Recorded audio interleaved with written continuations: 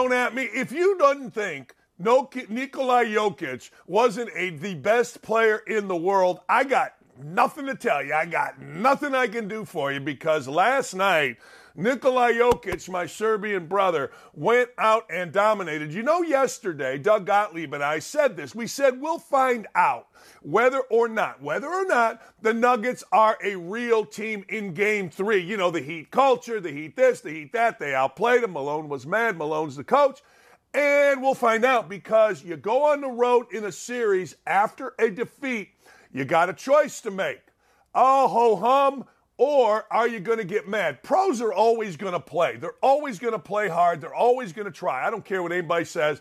In the NBA Finals, maybe not in January on a snowy day in Indianapolis, but in the NBA Finals, it wasn't going to be a matter of that, but there's a different edge to when you play with anger, a different edge when you play with angst and determination. And last night, you saw a championship quality team in the Denver Nuggets. Now, Jimmy Butler et al. Said, well, we didn't have energy. Well, then you got to go to Affinity Whole Health, get a testosterone shot, or go to your neighborhood place. I got a testosterone shot, and I'm not even going to tell you how the night ended up last night. Oh, baby. Anyway, so the Heat said they played with no energy. Jokic, I don't care about energy. You know what I care about? 32, 21, and 10. 32 points, 21 rebounds, and 10. Energy this. I've told you about Jamal Murray for a couple years now. Jamal Murray showed out last night. 34, 10, and 10. First time teammates have had triple doubles. Look, you can talk about energy. You can talk, well, we didn't do that. No. No, absolutely not. Those numbers shine because superstars shine. I've been telling you this about baseball. Mike Trout needs a postseason event, a moment. So Shohei Ohtani needs a moment in the postseason. You got to do it in the postseason. Hey, man, you dropped 62 in January against the Pacers. Yay! You got to have a postseason. And when you do something in the finals of the NBA or the World Series or the Stanley Cup, when you do something that's never been done before, like be the only teammates to have triple doubles, then that's where your stars show up. You can't do any better than that. You just can't. And it is all about stars. Now, on a basketball standpoint, and I'm not going to nerd it up too much for you, but did you see the left corner? Did you see the corner where Duncan Robinson was? They had a guy in the left corner. We told you about this yesterday. Swing it, middle, left side wing, left side corner, left side post. I turned it on. And the first thing when Duncan was in, particularly in the fourth quarter, when they kind of were sealing it, holy cow, they played out of the middle, opposite, left corner. Left corner guy cut. He didn't stand. And that was that Braun kid, 3-point plays. Look, I didn't get fired. Well, I didn't get fired, actually. I didn't stop coaching because, well, I don't know. I don't know anything about basketball. I'm a freaking savant. You know, people criticize my record. Well, I got to tell you, 7 out of my 10 years lost my 2 best players. 5 out of 10 I lost my 3. If I tell you something about the guts in basketball, it's going to happen. First player in finals history, 30, 20, and 10. When you do something first, F-I-R-S-T, that's being a star. That's showing up big time, and I don't care what you tell me. I know Duncan Robinson's been great. I know Christian Brown's been great. They've all been great. But stars have to be stars in finals, in World Series, in Stanley Cups. I don't care where it is. Stars must be stars. And that's what you saw it last night. All right, so last we saw Mike Malone, the head coach of the Nuggets. He was blanked off at his team. He was hot. He was not happy. Well, guess what? He's a little happier. Here's the coach of the Denver Nuggets talking about Jokic and Murray. You know, I've been with Nikola for 8 and Jamal for 7 years now. And we've had some pretty good moments, but not in the NBA Finals. And for those guys to make history the way they did tonight, no one's ever done that. I mean, that's what's really neat about it. You get the win. I thought our defense was fantastic tonight. You hold that team to 94 points, 37 from the field, only 11 threes. That really helped us out tonight, the defending and rebounding at a high level. But by far their greatest performance as a duo in their 7 years together. That's what I'm saying. Look, when stars are stars, you got a real chance to win because guess what? You're playing against the best of the best. I don't care whether they were an 8 seed. Nobody played better. And I mean, nobody's played better than the Heat. So, like Mike Malone just said there, you got to have your best players doing things like what happened last night. Do they always have to be a double-double? Of course not. But they must be stars. And you saw it last night. Now, there's another side of it, right? Eric Spoelstra, not happy at all, right? Spoelstra saying, wait a second here. We got to do better. And he ain't wrong. Go ahead with Spoelstra. Yeah, it's a great duo. Their games really complement each other. You have one guy that's, really can score in a lot of different ways. Another guy who's setting great screens or handoffs. And then if the ball gets back to him, he can get a bunch of people involved.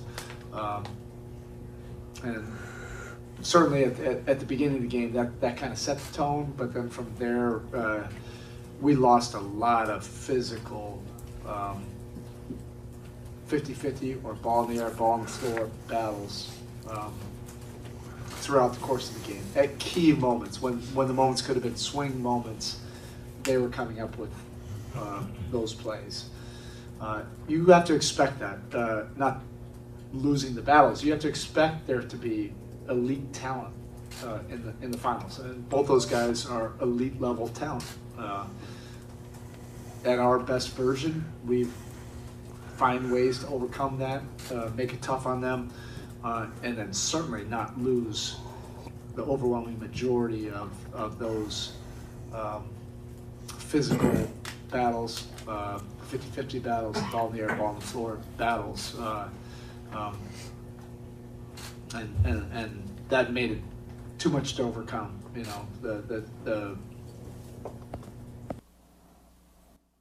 Yeah, and here's what he's saying. He's saying, not at the end of the game where people look and say, well, they got beat to a loose ball or Duncan Robinson had a 3 to make it 7. The game was over then. There are certain games that when you get it to 10, you're coming back. Last night was not one of those games. What he's saying is games are won and lost in the middle. Momentum swing plays. I get a loose ball, I kick it, we hit a 3. You don't get the loose ball. That changes momentum. Game-winning shots are massive, and I say it all the time. Look, let's be honest. Keith Smart, game winner, left baseline, Indiana. I got a national championship ring. Bob Knight wins his 3rd and last, and Jim Boeheim was a bum. That's the way the world works. However, the plays before that set it up. And sometimes the plays before that, in setting it up, you never recover from. And the setup and the setup and the setup led to a 15, 18-point lead for the Denver Nuggets. Now, if you get half of those, instead of it being an 18-point lead, maybe it's an 8-point lead. And now you can play the game. Now the game's going to come down to certain things. But what Spoelstra is saying is in the middle of the game, early, middle, mid-late, they didn't get any of them. And it led to the 18, the run out, where now you're just battling, you're hoping, you're trying to make threes. You get it to 10 with 1:15 to go, and you think maybe, but you just know.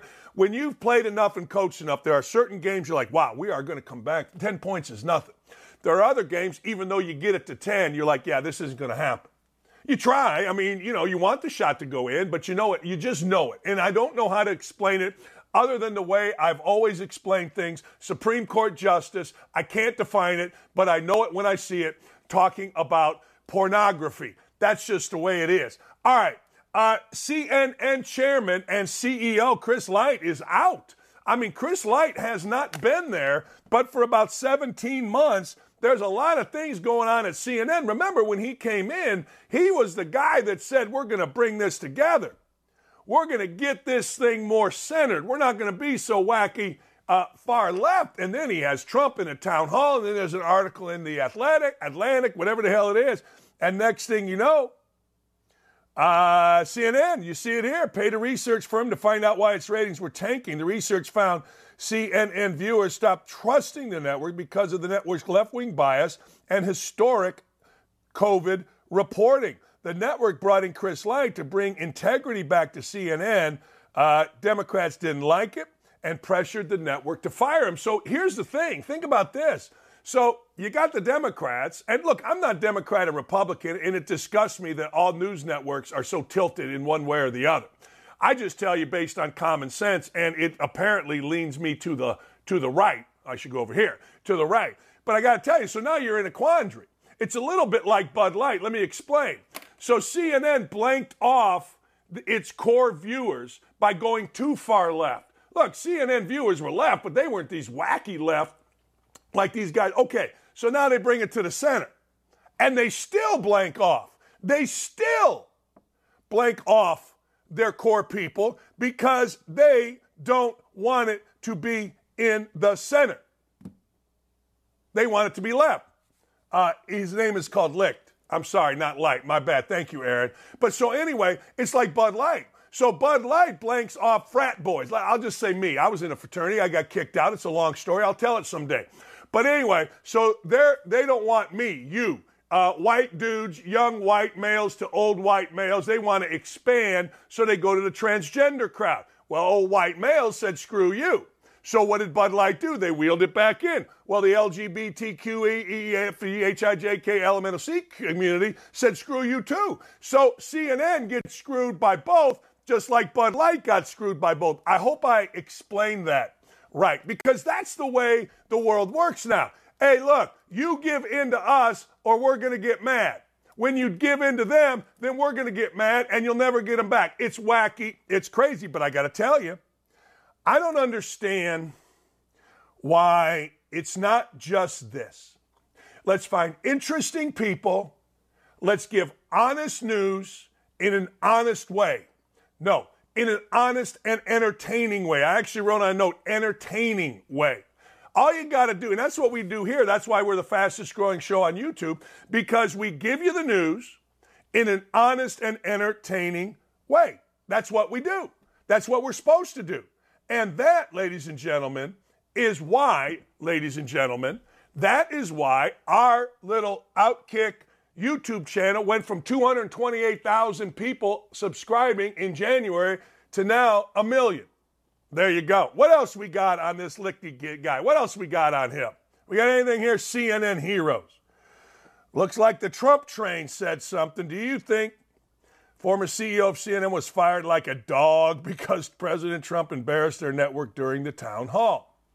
Well, like a dog. Come on. Who fires like a dog? I don't understand certain sayings. That's one. But I got to tell you, you're going to ask me, was he fired because of that? It's not. Yes.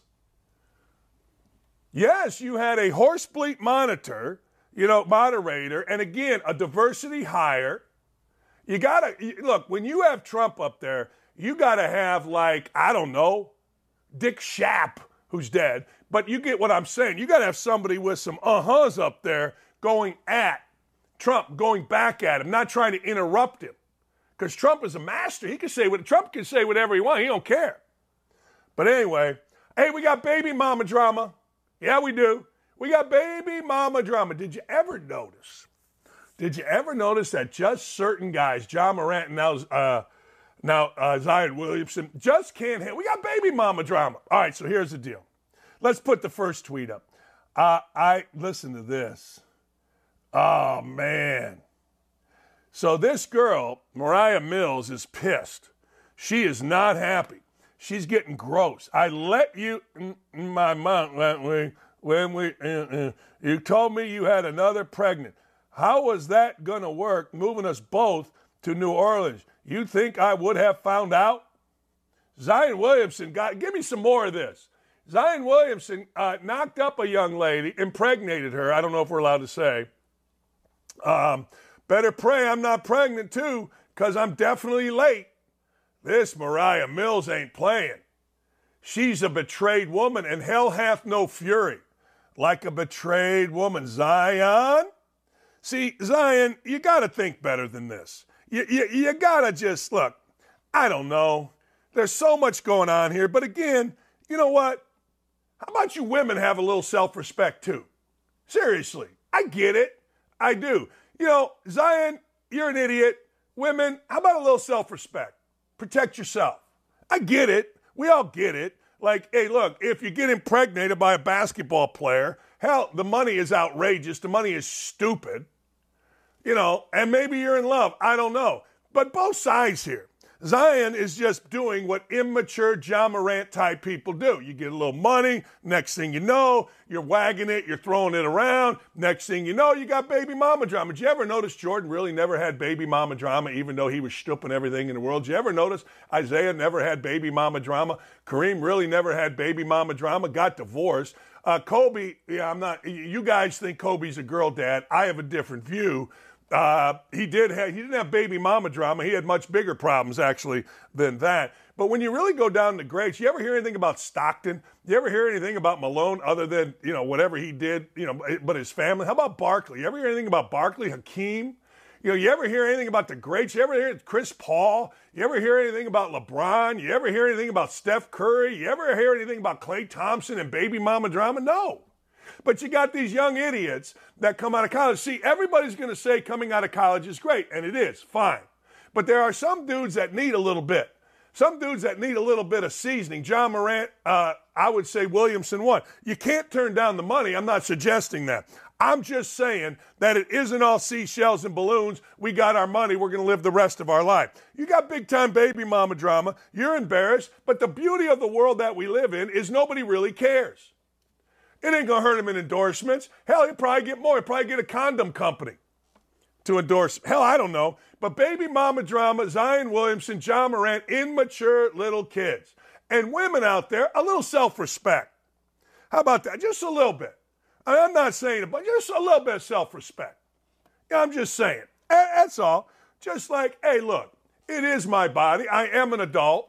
And I can make my own decisions, and just wagging it unprotected with Zion Williamson, and then you're going to complain about things. I don't know. And I'm sure that's sexist or some kind of is, but I don't see it that way. I see that's respecting women enough to suggest that you take care of yourself. Doesn't mean I'm right.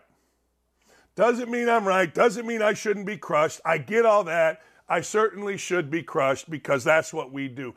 Who do you want to replace Shannon Sharpe? Don't say a white guy. It ain't going to be a white guy. They're talking about Shady McCoy. You know who's going to replace Shannon Sharpe? That Acho guy.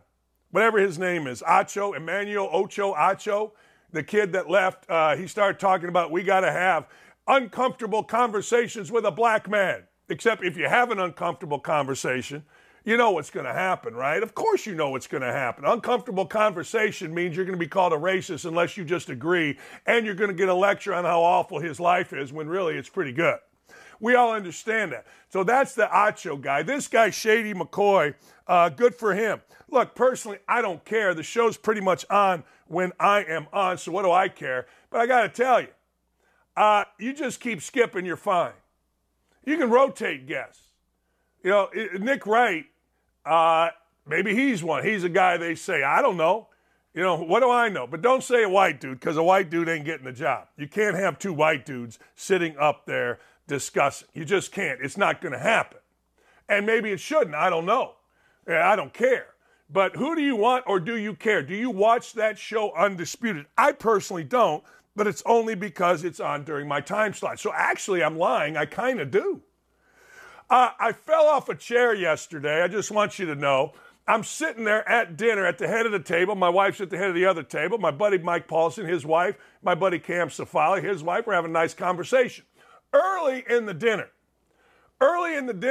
somebody heard my chair crack. I did too. I'm like, So I must have leaned back, and next thing you know, down goes Jokic. There it is. You see, it broke. And I went back. What did my friends do, including my wife? Laughed like crazy. Made fun of me. They're like, man, you were kind of surfing going back. I'm like, yeah. And I scraped myself up pretty good. Luckily, we were outside, and the restaurant, it was like 8:30, 9 o'clock. My restaurant must have closed at 9 o'clock. So there really was nobody out there. But damn. What do they say? Sympathy is between shit and syphilis in the dictionary. There was zero sympathy. I was on my back. It was not great. I hurt a little, but I couldn't help laughing at myself because, well, frankly, I deserved it. Then my boy, so I knew the chef and I knew the manager. They're coming. I go, look, I deserve a glass of wine. Just give me a glass of wine and I'm fine. Because the restaurant could have gotten renamed. It could have gotten renamed to Jokic's. Uh-huh. I think it's called Late Harvest. Pretty good restaurant, Keystone at the Crossing area in Indy. But it could have been, it should have been, it might be, it might be named Late Harvest. I got a great story for you. I need to know exactly how to say Olivia's last name. Olivia Krolczyk is a student. Listen to this story. She's a student at the University of Cincinnati. She turns in a paper, turns in a review. The teacher basically said, and one of the words that Olivia used was biological female. And the teacher came back and gave her a 0, angry that she used the term biological female. No, my face didn't just freeze. It didn't freeze there. Is Olivia ready? My face didn't freeze. What happened there was I'm stunned. You can't say biological female. Seriously. I mean, how can you not say biological female? Olivia, thank you for joining. We talked about this yesterday. You turned in a paper. Apparently, biological female is taboo. Huh? Yes, apparently. Thank you for having me on. Yeah, so walk me through exactly what happened here, will you? Yeah, so I had a women's gender studies class where we had to do a feminism project and we could choose any topic. So I did mine about the history of rights and opportunities that women have had in athletics. And part of my topic was touching on how those rights are being affected by allowing men in biological women's sports. So that's where the problem was, probably because I was talking about anti-transgender in women's sports rather than pro. Well, that's one, but didn't the teacher kind of admonish you by saying, hey, great thesis, or however you describe it, but you use the term biological female, and that is exclusionary. Oh, you're talking about, correct me if I'm wrong, biological women that are swimmers here, are you not? Yeah, I am, and it's supposed to be exclusionary. It's exclusionary on purpose because I'm trying to describe a group of women just in the same way that trans women would be exclusionary of biological women. So what has happened? So far, a new professor has graded my work and nothing's happened with the original professor that I know of. What did you get in the class? Because you got a 0, right? It was a 0. Yeah, and then it was regraded, so I ended up finishing class with an A. So, man, but all right. So, but how do I put this? If I say, if you're going to take every exclusionary term out, you're smarter than me. I'm dumb. You're smart. I went to Indiana. They just gave us degrees at Indiana. They just said, what degree do you want? Cincinnati, you got to work at stuff. I understand. All right. But if I say woman, that's exclusionary. If I say man, that's exclusionary. If I say transgender, that's exclusionary. If I say blonde lady, that's exclusionary. If I say bald man, that's it. I mean, what the hell isn't exclusionary? I don't know. A lot of people in my comments have been telling me to use cisgender, but I don't know. I feel like biological women is a good descriptor. Do you, are you one of, I'm not going to say those people, but being a younger person, my daughter just graduated from Indiana, my stepdaughter Harvard, so I'm not some old man that doesn't understand. In your day-to-day life, are you very conscious of, I guess, pronouns and not being exclusionary? And in that class, was it, I guess, told to you that, hey, look, all exclusionary language will not be tolerated? I mean, how does it work on a college campus in that class? I don't know. This class must just be special because I've never had an issue like this in any other classes. And in daily life, I don't know. I don't really use pronouns because you don't go up to someone and not say their name. You don't call them she, her when you're talking to that person. So the whole pronoun thing is just absurd to me. How did your parents react when they found this out? They were pretty shocked as well, but they helped me with writing my emails and keeping it professional rather than getting all upset that she just failed me on an assignment. But they've been supportive. When you go through something like this, because I love your shirt, by the way, never back down. That's awesome, really. I mean, that's spectacular. And it's true. There's no reason for anybody. Actually, it's sad that you got to wear that shirt. But do you feel, as a woman, that the term biological woman is offensive? No. Well, I think it's ridiculous that I have to put biological in front of woman these days. Right. Okay, so having said that, do you feel like you're outnumbered on campus for thinking logically, or is this more of a made-up media kind of deal? That's a good question. I think it's half and half, to be honest. I think I've had a lot of supporters coming to me and saying the same thing is happening to me. Like, thank you for sticking up. We're tired of all of this. But then I've had other people who are like, you're transphobic and like, you need to, I don't know. They've just been pretty mean people on there, but. So do you believe that Cincinnati allows diversity of thought? I mean, are you allowed to think, can you think outside of somebody that's a leftist thinks, or are independent thoughts tolerated in your view at Cincinnati? Apparently not in that class, but overall. No, definitely not. If you have dissenting views or opinions, you're probably going to have a rough grade. You're going to have a rough time in that class. And that's just because all these teachers have political agendas they're trying to push onto their students. And it shouldn't be that way. It should be unbiased grading because it's about academic integrity. It's about your work, your quality of work, not your opinions. Well, then that brings me to this question. In a class like a woman's gender studies, or in a class that's not just mathematics or something like that, what percent of professors actually do try to push an agenda on the class? In my experience, I've had quite a few. I've never had it where my grade is actually affected. Well, in this class, I did have another assignment where my grade was affected because of something like this. But I would definitely say that you can tell when your teacher has an agenda and you kind of just have to conform to it just to get through the class. What was the other thing that you apparently got your grade changed or your grade downgraded for? What did you say then? Oh, we had a discussion about privilege, and I said that I countered someone else's argument, and I said it was unfair to generalize and say that all white men were privileged. And then she docked my grade and said that pretty much that's not true. Well, I read that. I read that. What was her answer? I mean, when you use always or never or everyone, that's kind of dangerous, right? And that's all you're saying. Correct. What was the other side of it? What was her side of it? If I recall correctly, she pretty much just said that it is very important to recognize that all white men were privileged, and that was the end of it. I read that. I was, it's amazing to me. I mean, I guess I'm privileged. I don't know. And seem like everybody works pretty hard that ends up doing pretty well. You staying at Cincinnati? You good with the University of Cincinnati?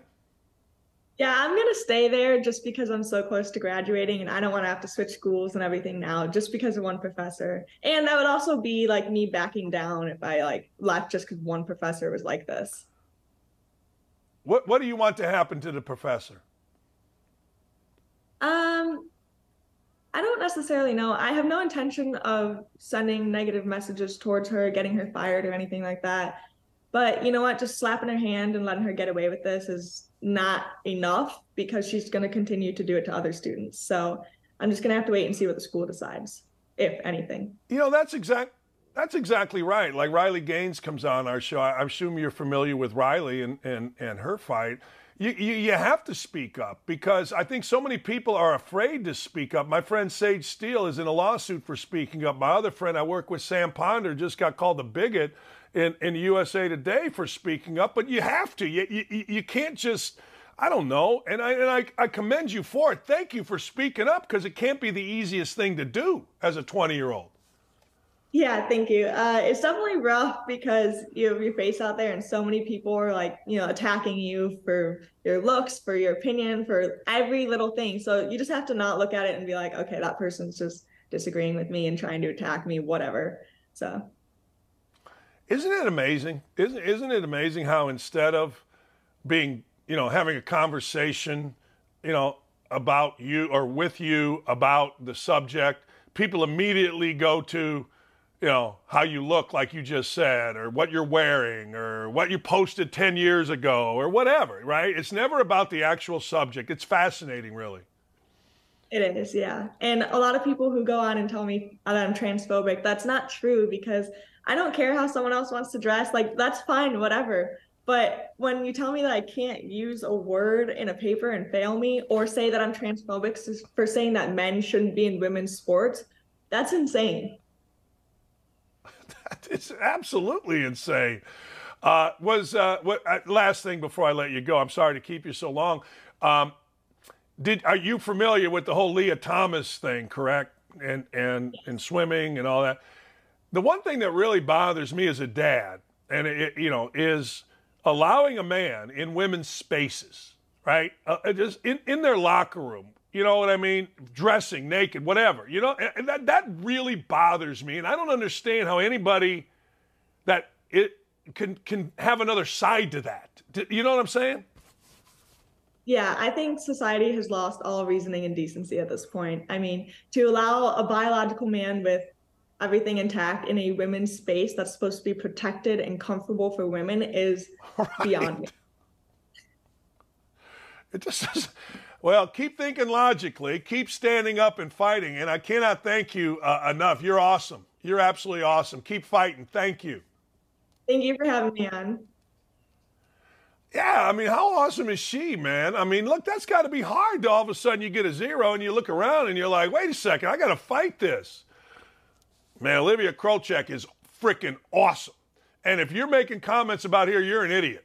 Because that young lady has strength, that young lady has smart, that young lady is somebody that I would hire in a second for any freaking job that I had, because she's not afraid. And I love talking to smart women. I just love it.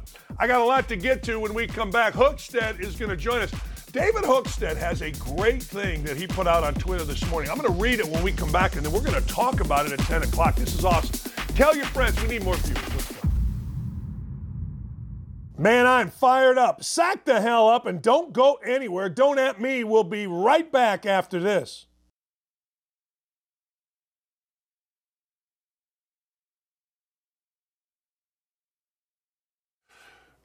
The YouTube channel, you ain't wrong, brother. We have a great booking agent. We actually have great booking agents, and I thank you for being nice and for being here. But Olivia Krolczyk is absolutely great. Can you imagine?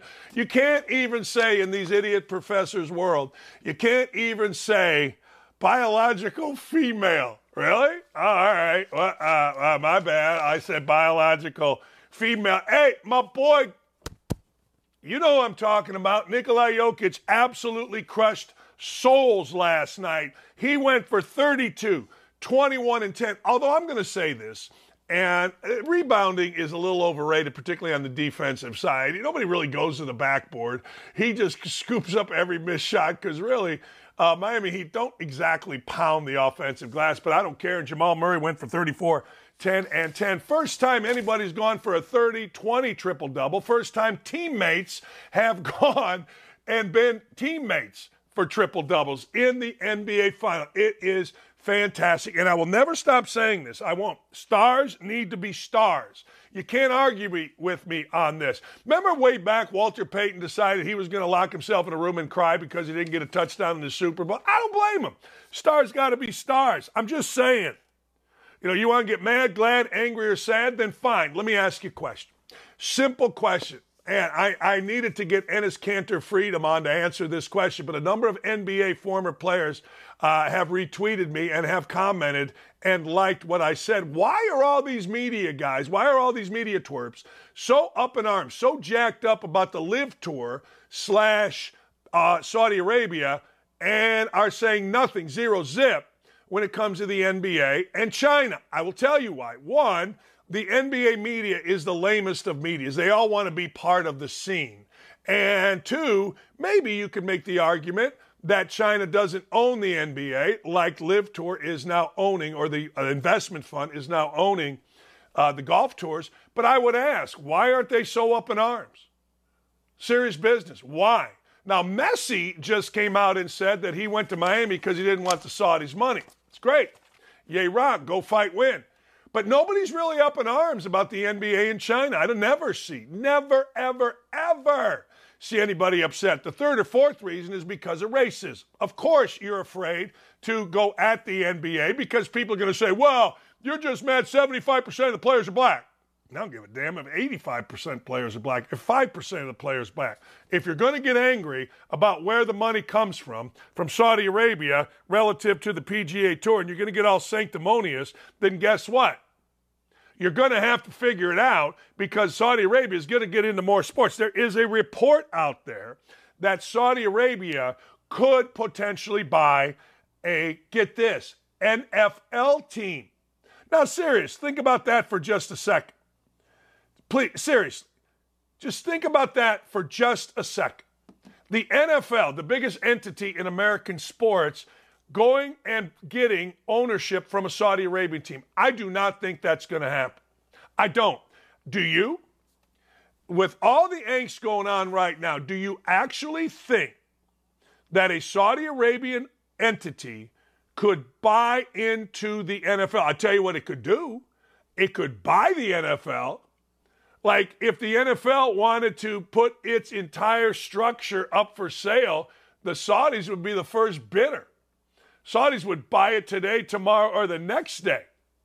But there is a story out there that Saudi Arabia may be, in fact, in the market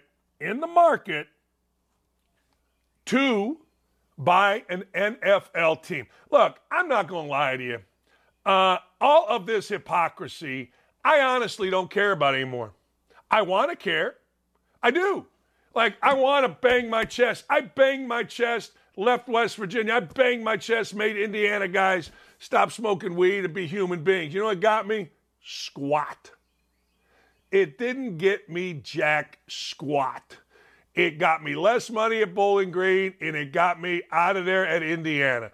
Because the truth of the matter is, all we really care about, don't we? All we really care about is watching teams win or lose.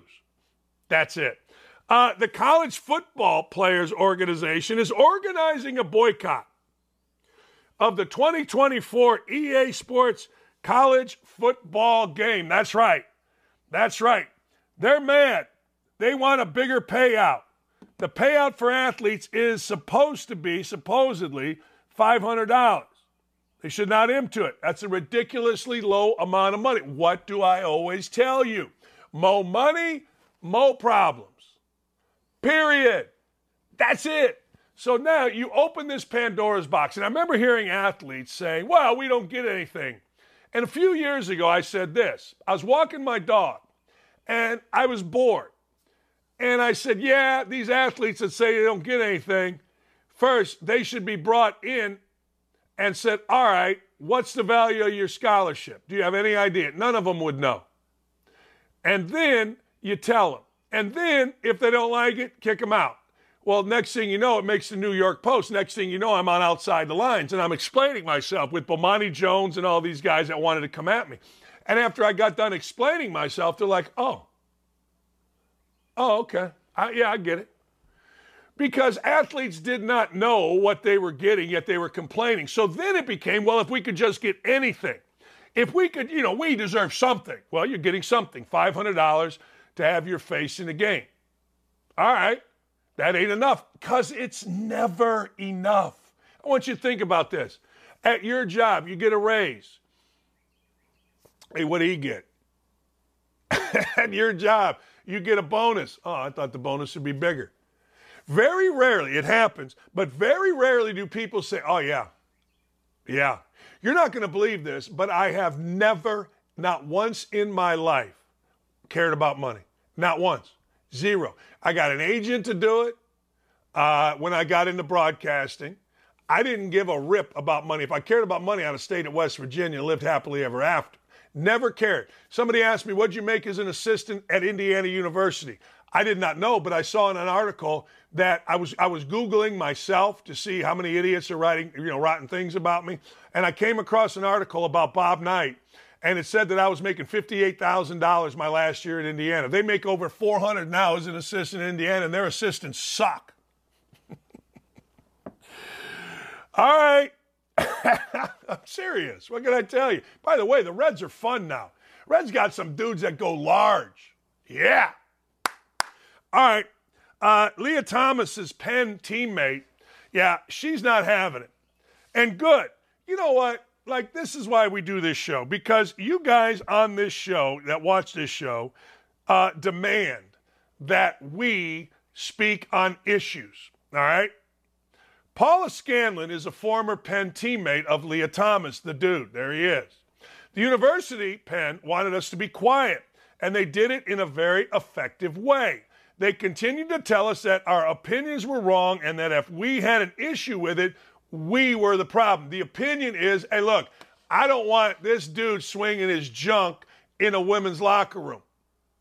We shouldn't have to compete against a dude that was 700th in the college ranks and now is number one in our ranks because he says he's a chick. That ain't wrong. How is that wrong? They effectively silenced us even within talking to each other. It's frightening, and your future job is on the line. She's right. Because as you just heard from Olivia, hey, man, you speak out, you're transphobic. The worst human being on the planet, nonviolent crime division, is Nancy Amore. Because Sam Ponder just happened to speak out on a transgender issue, and she got called a bigot. See, she's trying, Amore is, to stifle free speech, and it's true. I mean, let's be honest. That's why I love women like Gritty Jen. She's not afraid. Gritty Jen, not afraid. And Gritty Jen has compassion. She's on our YouTube chat. She'll go to a pride parade and send me pictures and say, look, this was peaceful and fun. Whereas I'm sending pictures that say, look, this is dangerous and guys are whipping each other. And she's right and I'm right. It's both, but it's nice to discuss with people actual instead of being threatened. And the University of Pennsylvania should be ashamed of themselves.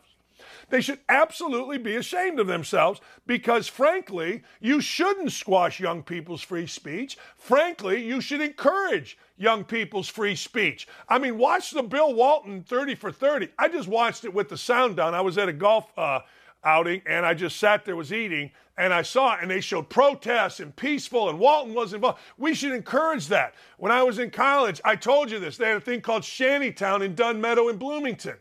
I went there. I just wanted to be a part of the scene. Truthfully, I went there because Walton had gone there. I wasn't any good. There wasn't anybody going to care that I went there. And there was a couple hot girls that were going there from a sorority. So I thought, hey, look, I'll sniff around. And I did. And I spent the night. No sex, but I had a good time. What can I tell you? Summer of love, baby. But anyway, we should be encouraging young people to speak out. We should be encouraging Paula Scanlon to speak out, not discouraging, not doing what Nancy Amore did and publicly call somebody a bigot because they have an opinion different than yours. It does not make any sense. What's the other tweet we got here? We got another one somewhere here on this same subject here. You hear all these women's voices, and then all of a sudden you hear a man's voice.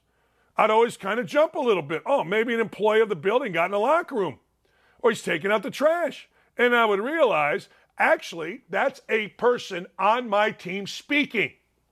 That's horrific. Like, I don't give a crap. I don't care what you say. That is awful for young women. And if I was a father of one of these women, I'd be hostile. And then I'd hear some academic who's scared for their job. Well, you're being transphobic. No, I'm not. I'm protecting my daughter from a dude in the locker room. A dude in the freaking locker room. You want to let him participate? Good. There's a locker room over there. He wants to be serious about his transition. Cut the junk off, tuck it on up there, and be a woman. Don't be some dude swinging your junk around, and next thing you know, you're sitting next to your teammates with your packy all out. It's ridiculous. It's sad. It's tragic. It is tragic. Some dude. What kind of dude does that anyway? Like, I get it. You're trying to be a trailblazer. We all get it. Cap money is good money. This dude Thomas is trying to be a trailblazer, great, but have some respect for others. It isn't always about you, transgender people. It's not. I don't care what you think. It's not. I do care what you think, but it's not always about you. It's not. But you always make it about you. Well, we're not allowed. What aren't you allowed to do? I tell you what you're not allowed to do, like the transgender guy, girl, whatever the hell, dressed up, red dress. Hey, can I ask you guys a question? As my wife and I were walking back from dinner at frickin' Minnesota. No, you can't ask us a question. No. I don't want anything about you.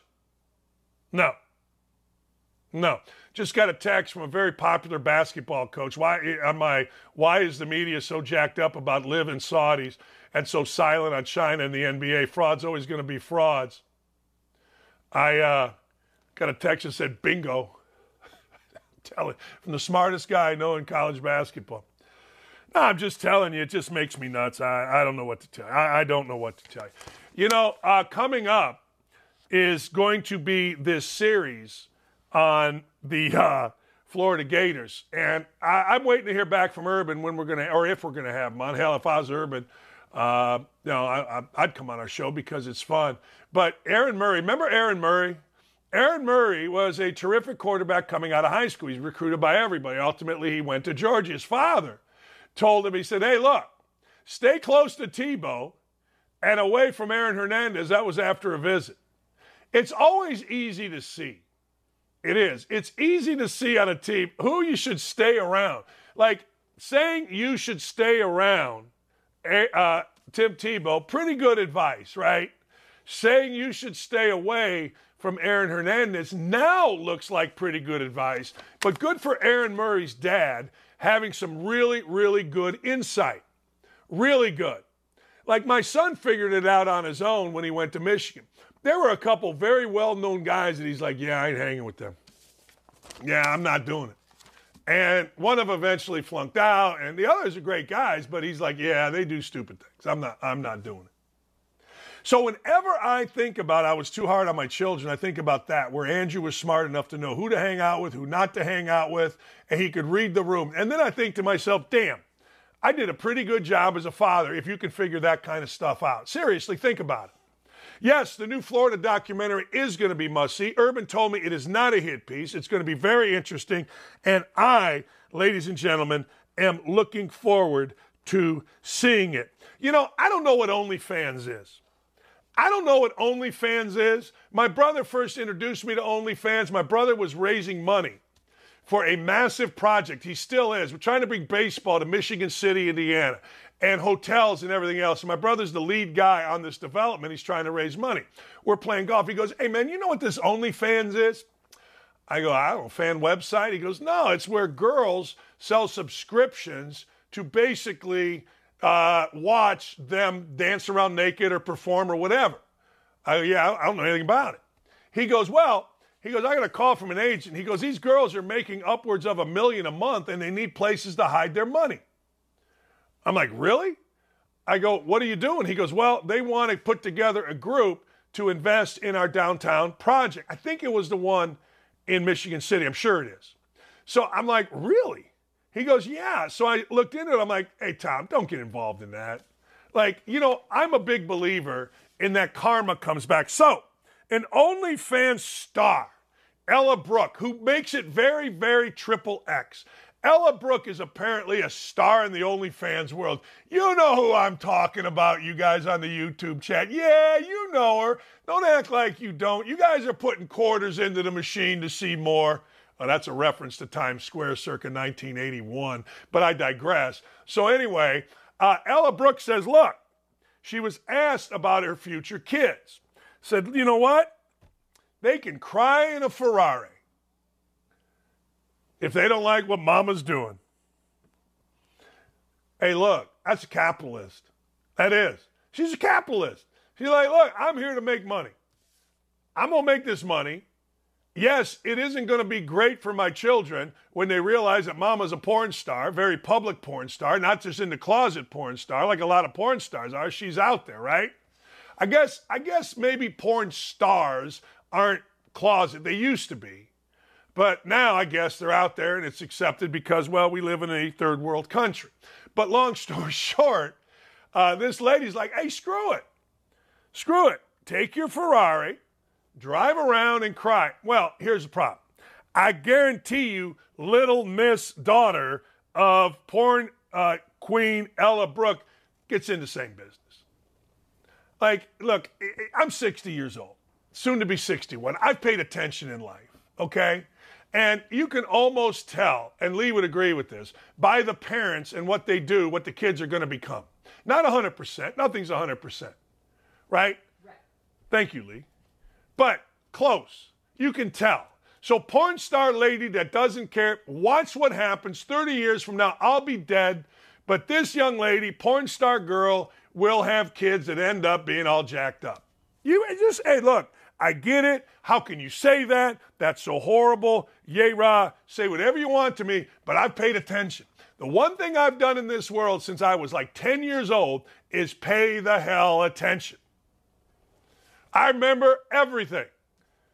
I see things others don't because I pay the hell attention. So wait for it. I'm just telling you. I'm just telling you. This is just sick. An Instagram algorithm boosted vast pedophile markets, a report claimed. Now, let me go into this for just a second, if you don't mind. Subscribe to our YouTube and OnlyFans. Tell me who's the hottest star. Is there anybody famous on OnlyFans?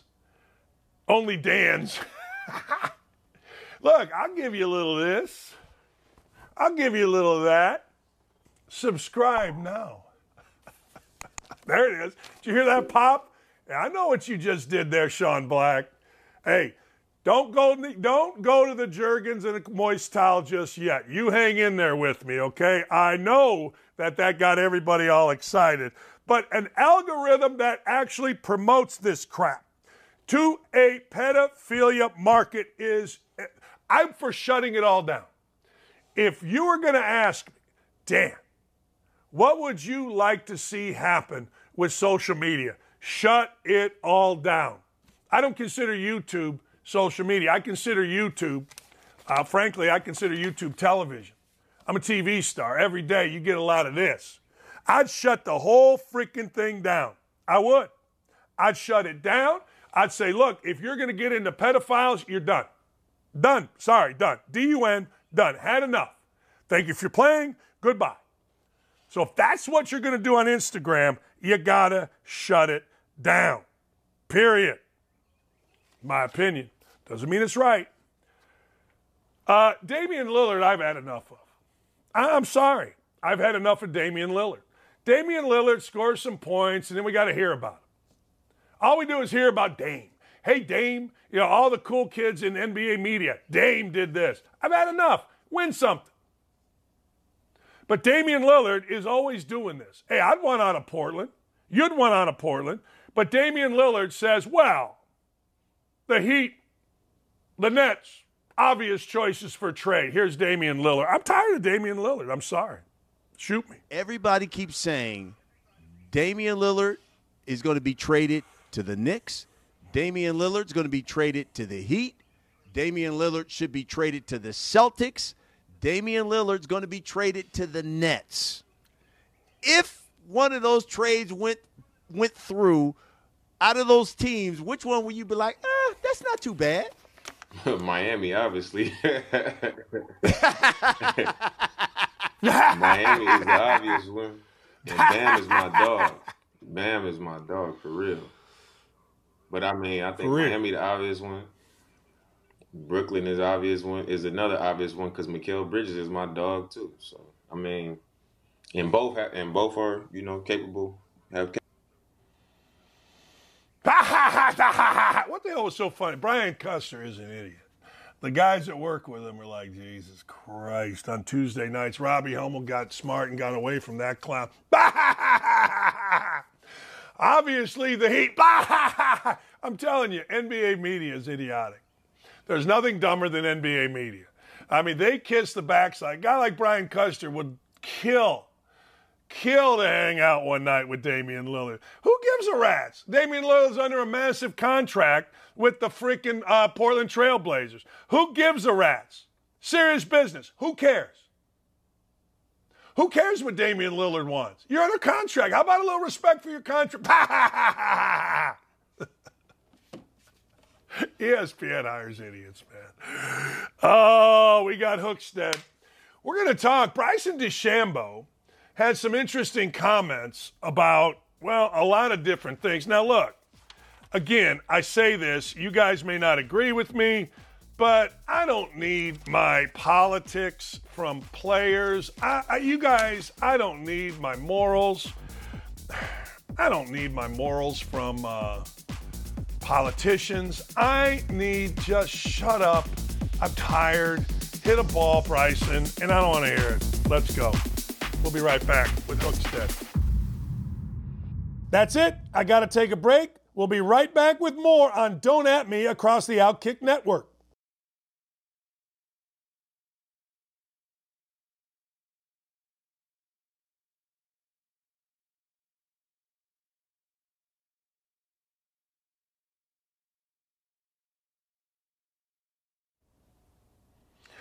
David Hookstead is a genius. I want that out there before I go any farther. And you must follow him. You must follow him and you must watch him because he has great stuff about our veterans. He does. Great, great stuff. And I'm going to jump right into this with you. Bryson DeChambeau yesterday. Look, I know sometimes you get up and you're kind of trapped on a microphone and you maybe say something that, you look back and you're like, ah, crap. But he stepped in it pretty good, did he not?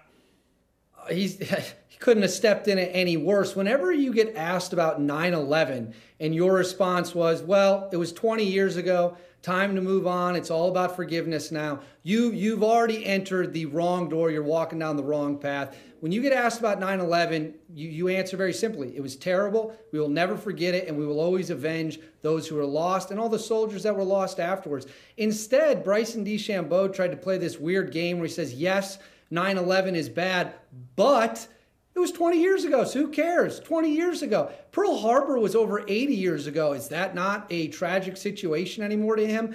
And the reality of the situation is this. He doesn't come off as a very bright guy in that interview.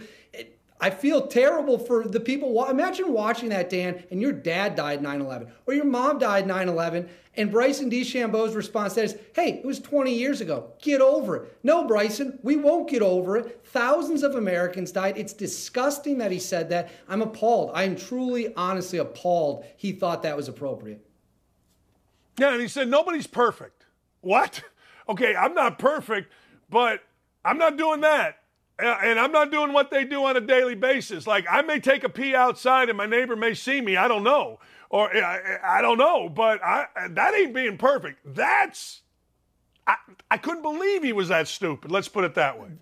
That's being pure evil. And I want to point out for the audience, there is a bit of a nuance when it comes to Saudi Arabia, because the Saudi Arabian royal family has worked with the United States and has worked to some degree in fighting terrorism. However, Saudi Arabia, according to our own DOJ, our own Department of Justice, is the #1 exporter of terrorism around the world. That's not an opinion. That's not me just spouting off. That is the assessment of the United States government, okay? So here's what I would tell any live golfer who gets asked about 9/11 or anything related to terrorism. What you say is this. It's very simple. You say, look, Saudi Arabia has terrorists in it, and when the government of Saudi Arabia finds those terrorists, they execute them. The government of Saudi Arabia has stood with Bush, Obama, Trump, and Biden when it comes to fighting terrorism. You cannot blame the government for the actions of the terrorists within the borders. If Bryson DeChambeau had said that would have been a fair and honest assessment of the situation. A little more nuanced still, but instead,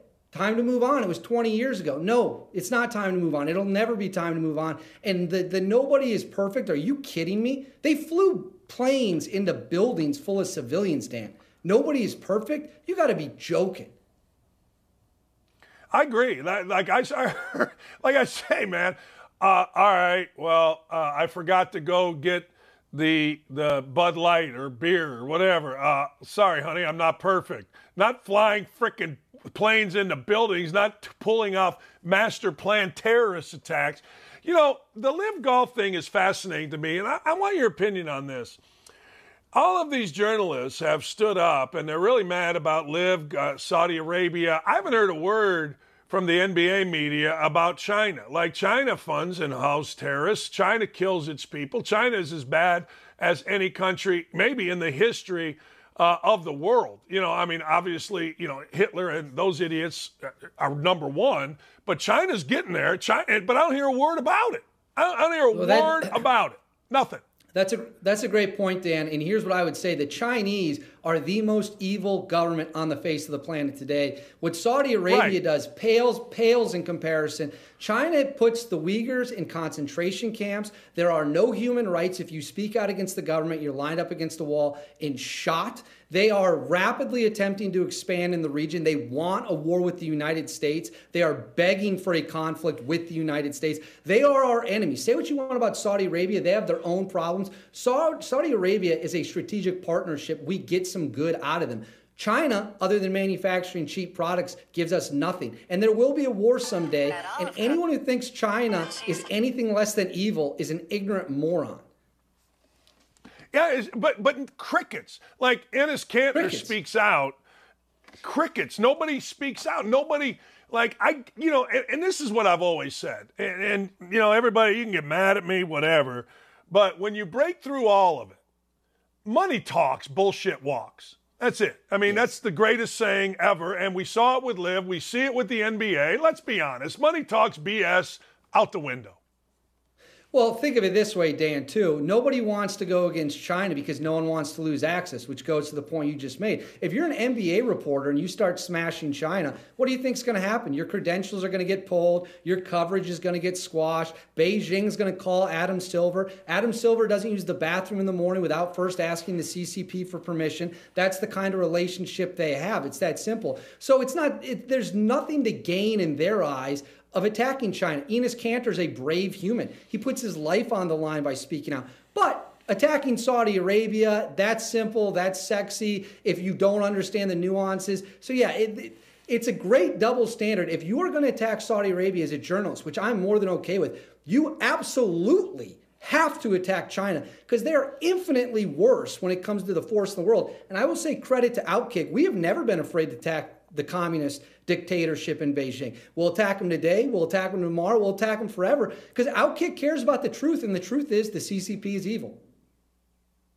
It is evil, and if you want to rank them, you can rank Hitler and his regime with China right now. Russian, but evil is the exact right word. Let me ask you, when I want to get into a gambling thing with you and get your take on this. You're the perfect guest today because we can go a lot of different ways. So here in Indianapolis, Isaiah Rodgers Sr. He's investigated, busted, whatever word you want to say. He awaits whatever the ruling is. All right, the NFL, I get if you bet on your sport, if you bet on your game, you're done. Okay, I get that. From a coaching perspective, from a former player perspective, I totally get that. All right. But what I don't get is I'm sitting in the locker room, you and I are sitting in the locker room, and you're like, you know what? I really like, I do. I really like Duke to beat North Carolina tonight. And I'm on my phone, and I put it in on my DraftKings, and then you get busted from doing it from the facility. What is the facility? Church? See, I think it's total hypocrisy that the NFL, that makes $2.4 billion, doesn't necessarily get mad about you gambling. They get mad because it's in their facility. What? Yeah. Is it a sanctuary? Shut up. That makes no sense. Of all the things that have ever happened inside the walls of an NFL facility, gambling doesn't even crack the top 500 most salacious, and we all know it. I totally agree with you. Look, you can't gamble on your own sport. You definitely can't gamble on your own team. The truth is you could influence the outcome, and even if you couldn't influence the outcome, the perception of wrongdoing is not something the NFL should tolerate. However, if you're an NFL player, why can't you bet on tennis? Is the belief that you're going to be able to somehow alter a tennis match because you play for the Buffalo Bills or an NHL game? That makes no sense. I totally think you draw the line within the sport because you could have an impact or inside information. Restricting gambling on any sport, even college sports, which they're not a part of, is crazy. It makes no sense whatsoever to me. Look, if we're going to have no gambling, then fine, I'm cool. Hey, back in the day, my day, you had no gambling. All right. A little bit after my day, in the 90s, you had 2-3 teams fixing games. Actually, I coached in a game against Toledo that Toledo fixed in the second half. I ain't mad about it. We got to win. Hell, I could care less. Fix it all. I hope they fix every one of them against me. You know what I mean? So if you want to do that, fine.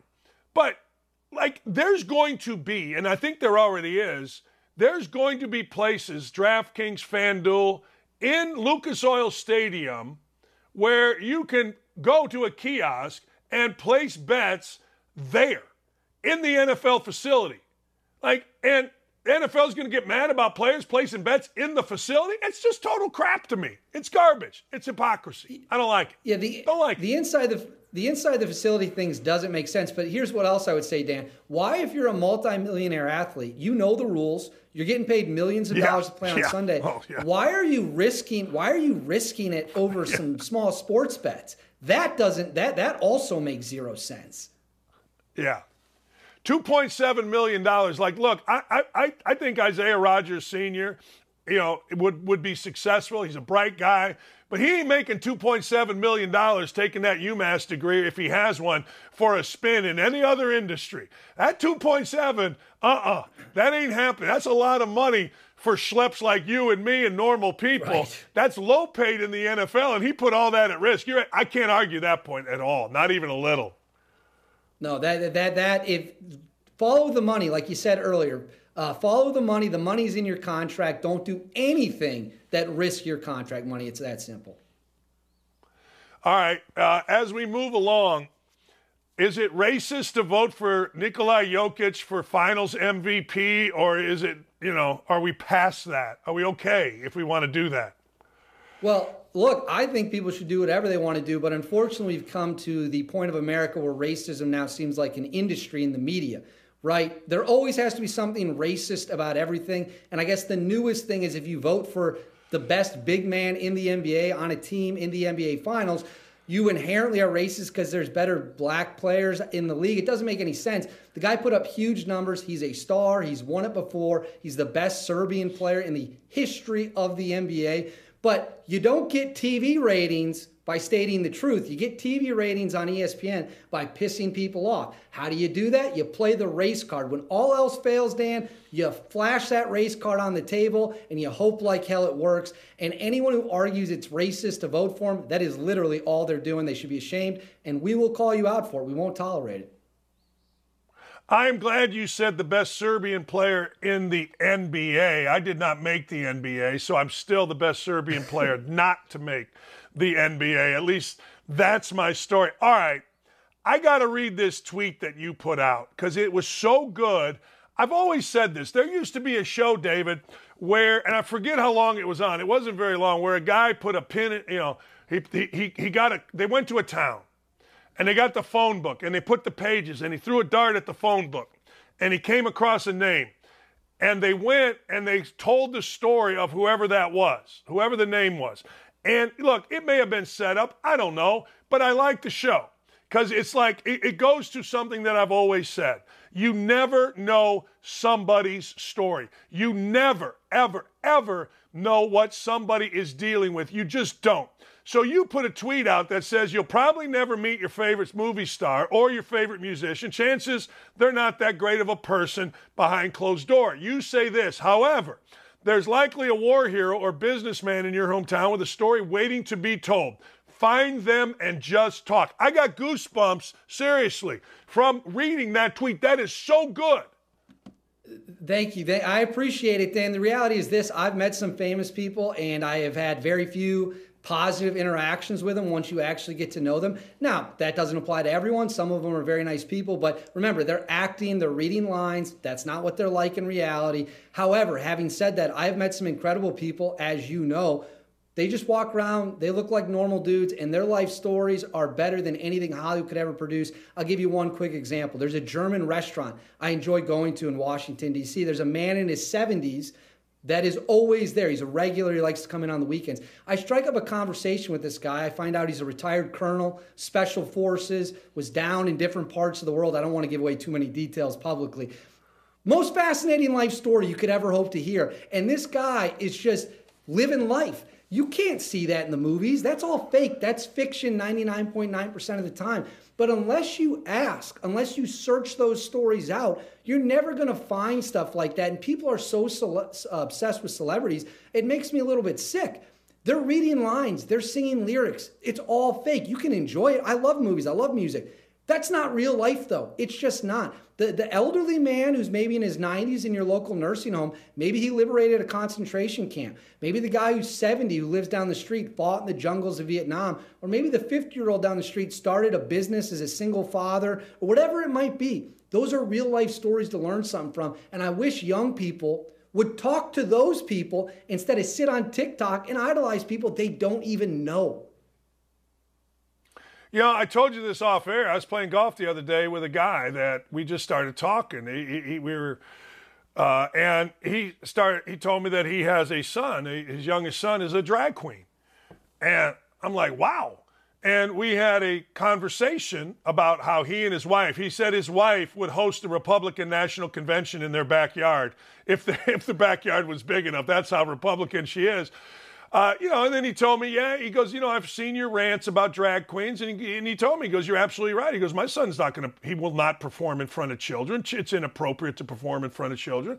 And he's a happy dude. But I would have never known that unless, guess what? I asked him about his life. That's the one thing that drives me nuts. People don't ask about others' lives. You're naturally curious. I'm naturally curious about a variety of things. And it serves us well to ask about other people's lives because I'm telling you, real world people, 90% of the time, it's a fascinating story what they've been through. It is.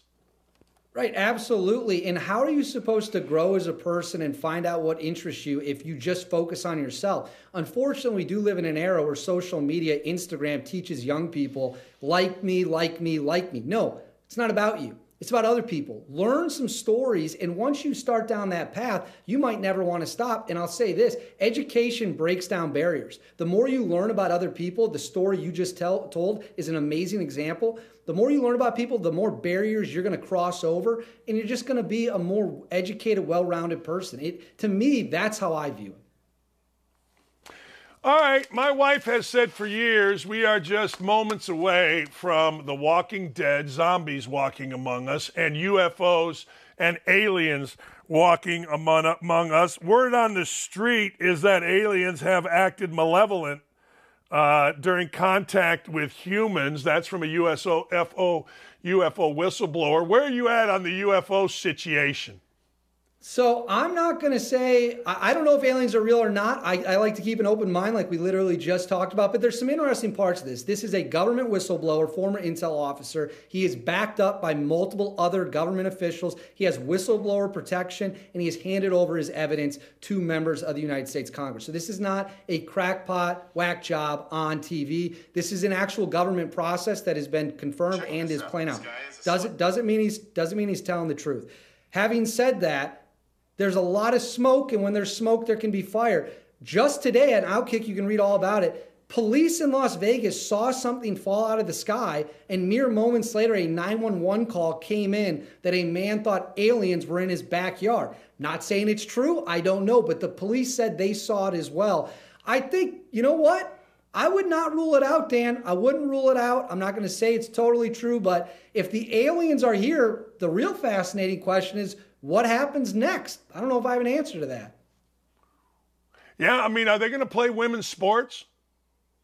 Oh, man. Could you imagine explaining to an alien, could you imagine explaining the transgender debate to an alien that dropped down from Mars, and you got to explain to him why a man is swimming, why Leah Thomas, a 6'4" man, is crushing women in the pool? They'd look at you like you're absolutely crazy. The claim he made that was most interesting wasn't just that the U.S. government has crafts that of non-human origin. His most fascinating claim is that the pilots died and the government has the bodies of the people that flew the craft. Crazy claim, again, not saying it's true, but it is the most important UFO story in decades because, again, the government is taking it seriously, which has never happened before. Well, I have watched, because of my wife, enough documentaries on aliens to know that the one, that the president of the United States, whether it's been, Nixon or Ford or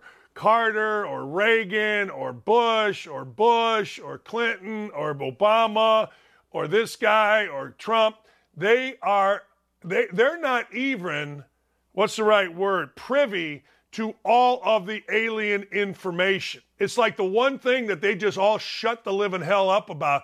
It is fascinating, and Trump has said, I think, in this next election cycle, if he gets elected, he is going to disclose the alien stuff, which I think is fascinating moving forward. I think the whole thing is fascinating. Well, not only did Trump say he's going to declassify all the UFO stuff, and that's a good point. If aliens were real and Donald Trump was told about it, he would have tweeted about it immediately. So think about it that way. He also said he's going to declassify all the JFK assassination information. So Trump's pitch is elect me, and I'll tell you every secret you ever wanted to know about the U.S. government. Now, that's where things might get real wild, Dan. We get into the JFK rabbit hole, combined with UFOs, we might never come back. Yeah, I just watched the White House Plumbers. I did not know that Howard Hunt, or whatever the hell his name is, was suspected of killing JFK. I did not know that. Then I started, as I was watching crazy-ass G. Gordon Liddy and Howard Hunt be idiots, I started reading a little bit more about it. And, man, a lot of folks think that Howard Hunt and, his little crew were involved in the death of JFK. JFK is the murder that just won't go away. It's never going away. It's never getting solved either. You're 100% right. Yeah, great TV show. I'm not entirely caught up, so I appreciate the no spoilers. Yeah, he was named as a possible person involved. Look, you can watch the JFK video for yourself on the internet and then ask yourself, does the video match what we've all been told? I'm not going to weigh in on that here, but I think people can watch and come to their own conclusions. Yeah. Come to their own damn conclusion. Hey, great stuff, man. Thanks for coming on. I love talking to you. Love reading you. Thanks, Dan. See you later. Watching you, too. At D Hookstead is the place to go. Look, Outkick just went over 1 million people subscribing to our YouTube channel, and a lot of it is due to David Hookstead. Yeah, I'm serious. Our writers are incredible because we don't have an agenda. I mean, let's be honest. You watch this show. You can say I have an agenda because you don't want to argue with me the facts, and it's easy just to say. But the fact of the matter is, I got no agenda here. Look, here's my sheets. It's the news of the day spoken in an entertaining, loving way to my entertained, loved people. That's what we do here. Nike plans gender inclusive line for kids. Can we just leave kids out of it? I get it. There's probably a market for it. I get it. But why is this so difficult? Why? A 15-year-old goes in to get a tattoo artist says you got to be 16 or 18. Why do we think that kids can, I don't know, make decisions about being, I guess, another sex? We were talking about it last night. I think a lot of you probably fall into this category either one way or the other. Maybe as a man, you like certain things. Maybe you didn't like sports. Maybe you like dolls. Maybe, who knows? Who cares?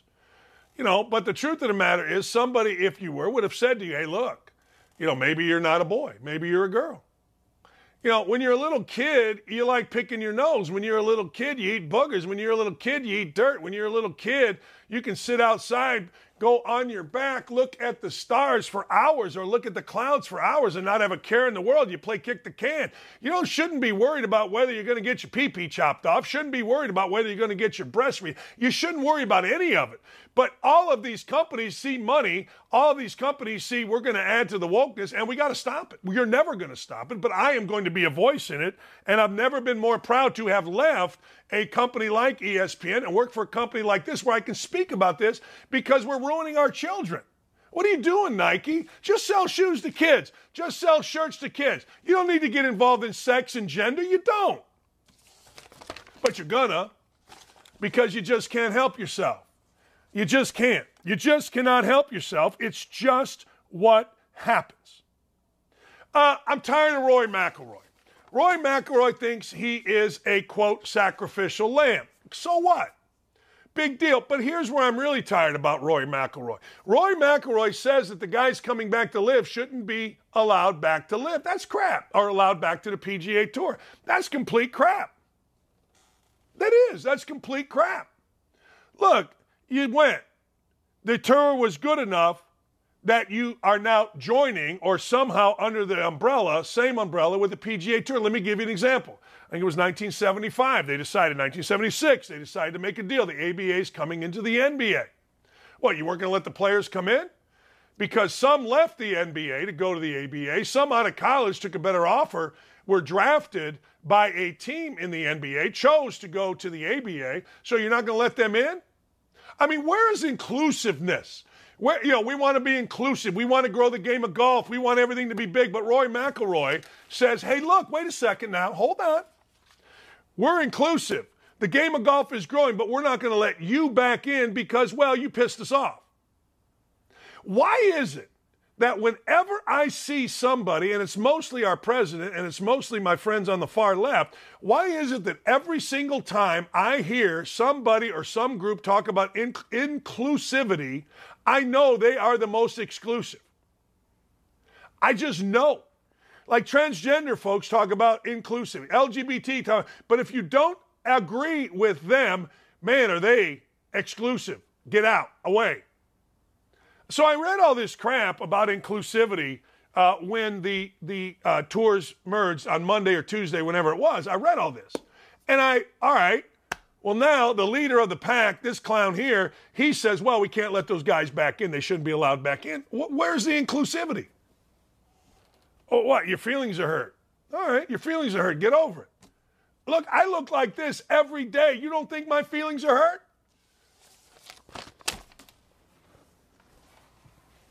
See the back of this shirt? Sack the living hell up. Sack up. I'm a sacrificial lamb. Oh, poor baby. Poor baby. Are you okay, Rory? That's what I used to say to my kid. Are you okay, baby? Are you okay, baby? Everything okay, baby? Shut up, Dad. What? You okay? Everything okay? Are we okay? All right. Seriously. I mean, stop with the crap already. I mean, you're a sacrificial lamb. Good. Great. Now let everybody play against each other, shut the living hell up, and go beat the living hell out of each other. Superman Dean Cain, who I thought we were getting on this show at one point, follows Mark Wahlberg. He gets the hell out of Hollywood. Hollywood folk are leaving in droves. Hollywood folk are saying this place is too crazy, even for me. And if you notice, that's two white males, so they don't really matter. It's when the cool kids start leaving New York. It's when the cool kids say, hey, or California. It's when the cool kids, but good for Dean Cain. I'd like to get Dean Cain on. Good for Donnie Wahlberg. Good. Good for both of them. Or Mark Wahlberg. Donnie Wahlberg is married to my girl, Jenny McCarthy. Jenny McCarthy came on my radio show in Indianapolis, and it got steamy. First question she asked is about me making love to women. Now, when Jenny McCarthy asks you that on a radio show, what do? Well, I stepped right up. I said, I like go slow. We're going to go slow. Yeah. And I could tell my then girlfriend, Lee, said, look, there's something between you and Jenny McCarthy. If you would like to pursue it, I'll step out. That's how steamy it got. That's Donnie Wahlberg. And then she would DM me a few times. True story. I think I still got him. Yeah, we were DMing, me and Jenny McCarthy. Oh, yeah. Then she met Donnie Wahlberg on the set of her show, and I was kicked out, and I'm very happy because the love of my life is right upstairs. Anyway, when we come back, I got some stock up and stock down, including, ladies and gentlemen, us. What has two thumbs and is wearing a great T-shirt? This guy. I'll figure out how to get the T-shirt to you guys. I made these for the Cubs. Like Tucker Barnhart wanted a bunch. Now, I keep texting Tucker, what's your address? So I don't know what I got. XXX. This is a XXX. We got some merch. And by the way, thanks to my guy, Joe Kinsey, and the Thursday Night Mower League. They sent me 3 T-shirts. I'm mowing this afternoon.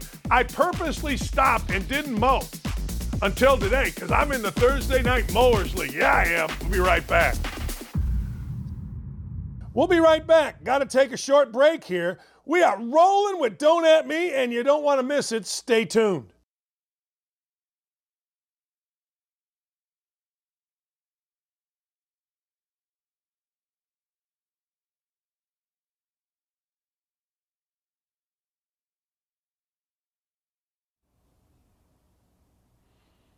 Oh, I guess we're back. I could not hear you in my ear. You guys still had me on mute, fools.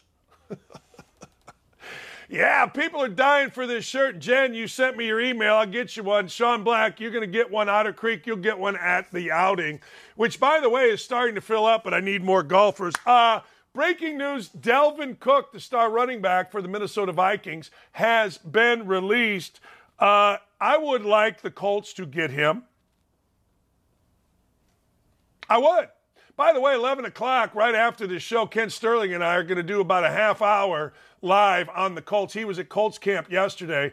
He's going to talk about it. So Dalvin Cook, I want him here. I want every athlete come to Indianapolis. I want Jokic. I want Murray. By the way, Jokic was a second-round pick. Larry Bird missed on a big white dude. Think about that. Larry Bird never misses on a big white dude. By the way, it's good to see C.J. McCollum on a set because this Monica girl, Monica McNutt, sits there like this. Like, what are we doing at ESPN? It drives me nuts.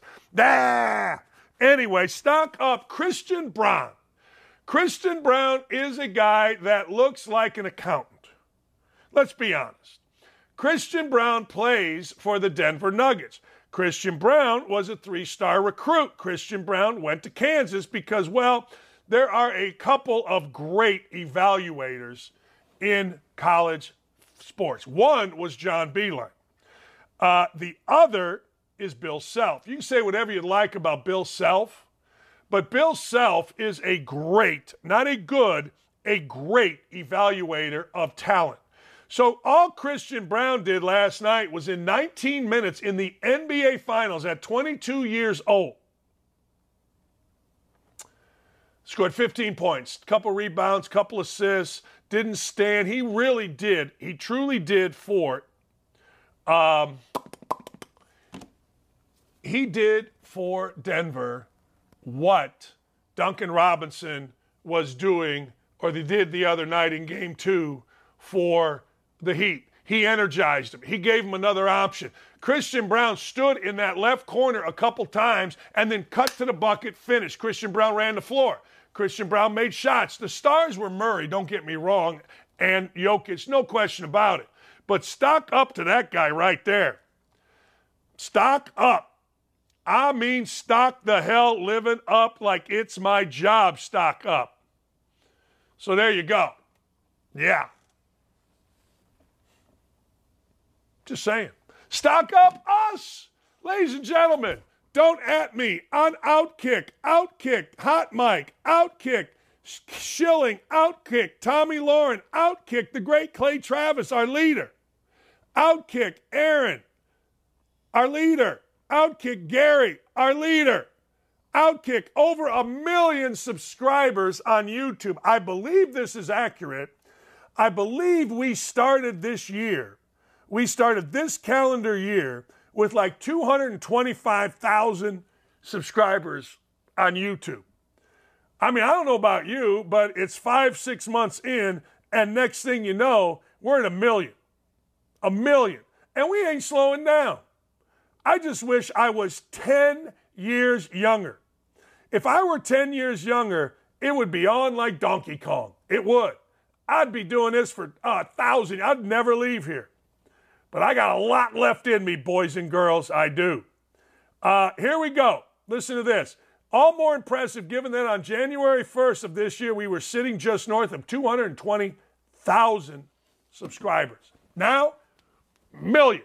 Thank you, Jen. I just got your text, Jen. I will get that out to you.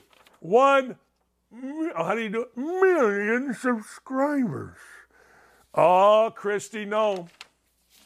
Kristi Noem, you hot mama governor, you. Kristi Noem. Anytime we can have Kristi Noem on our show, I'd love to get her on our show. I love talking to smart women. I just do.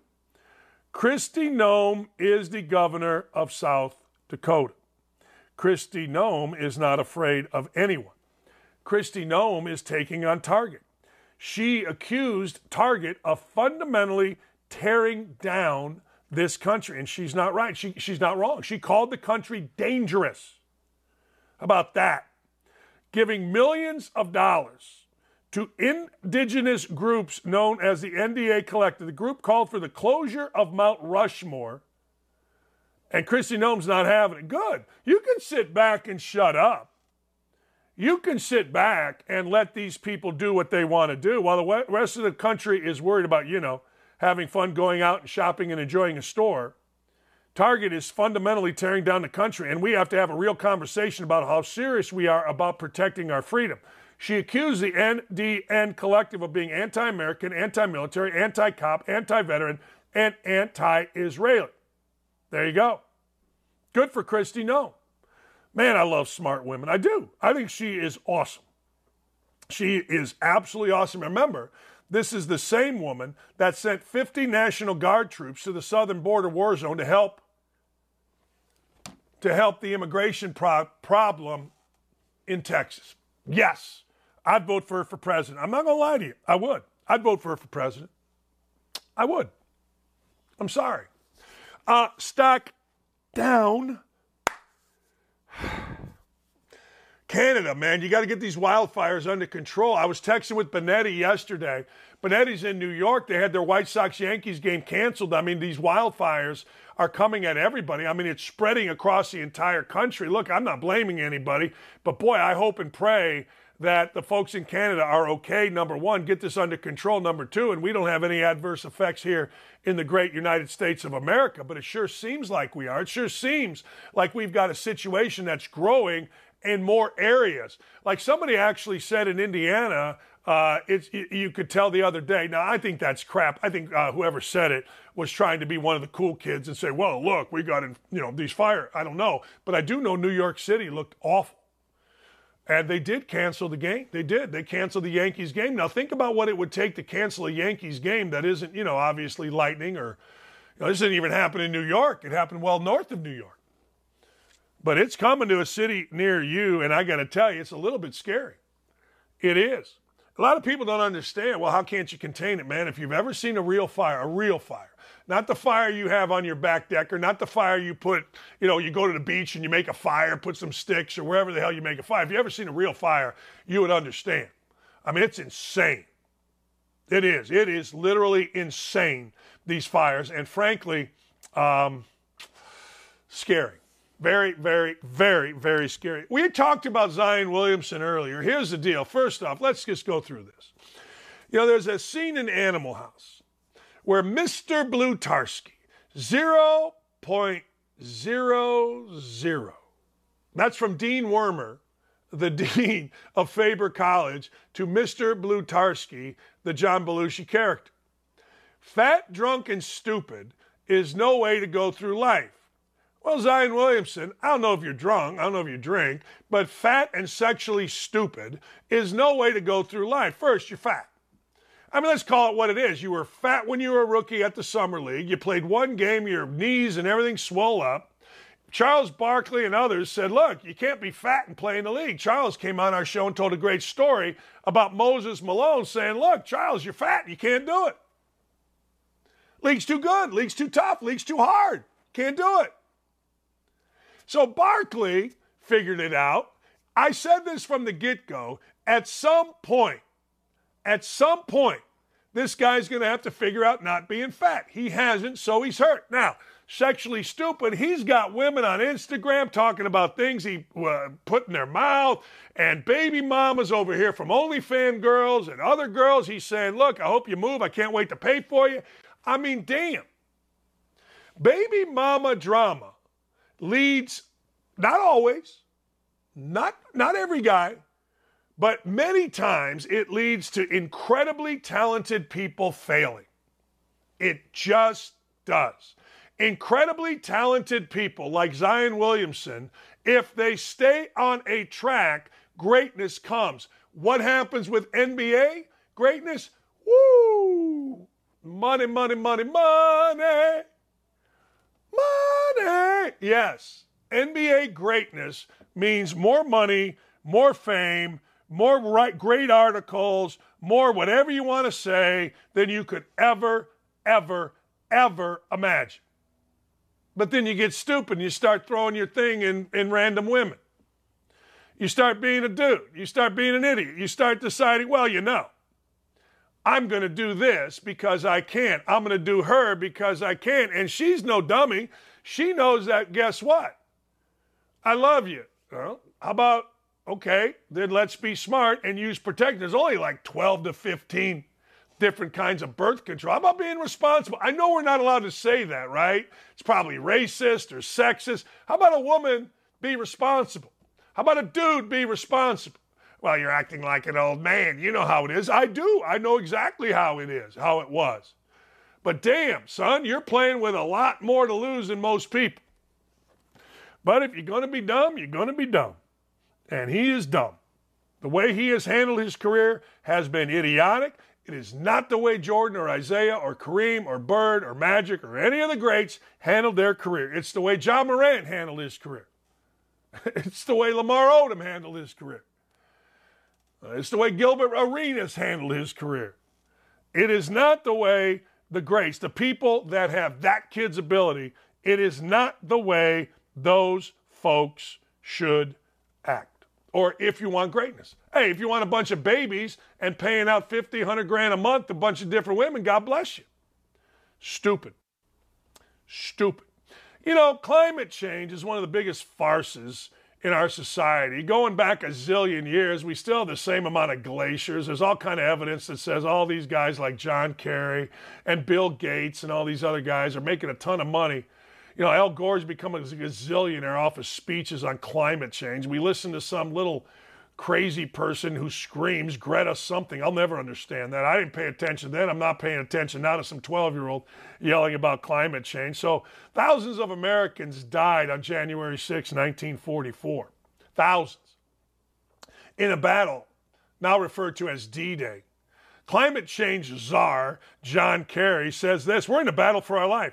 Today is January 6th, D-Day, one of the most significantly important moments in history, a moment that calls to mind every single thing that defined the past half of the 20th century and beginning of the 21st century. They were fighting for a set of values, I would say to you, that are just as important today as they were then. They put their lives on the line to fight against fascism, tyranny, and misinformation, and the savage slaughter of innocent lives. So that's what we should be doing right now in our own country, make no mistake. Just as that was a fight for the future as much as anything we have ever faced. What we are seeing now is the same. What is clear now, he's talking about climate change.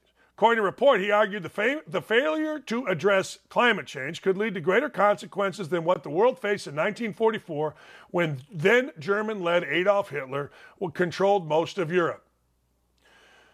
What is also clear now is that we can also win this fight, but it requires the same level of innovation and mobilization that was required back then by the greatest generation. Today's threat comes from all of us.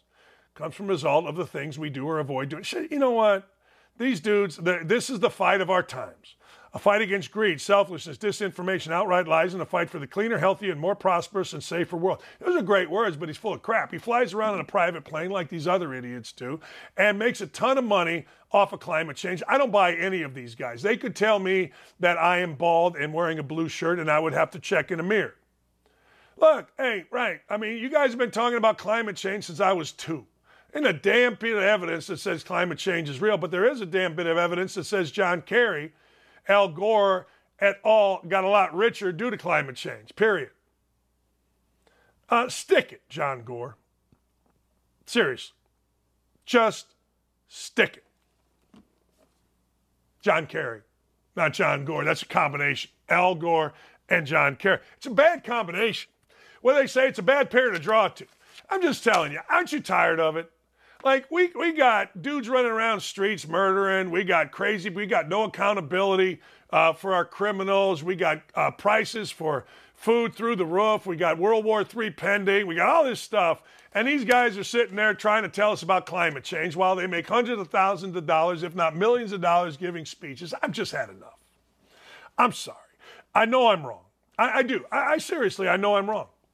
I know that we're all supposed to bow down to John Kerry. I know we're all supposed to listen to some 12-year-old named Greta Thunberg, but I cannot do it. Why? Because this guy, what has two thumbs and thinks logically?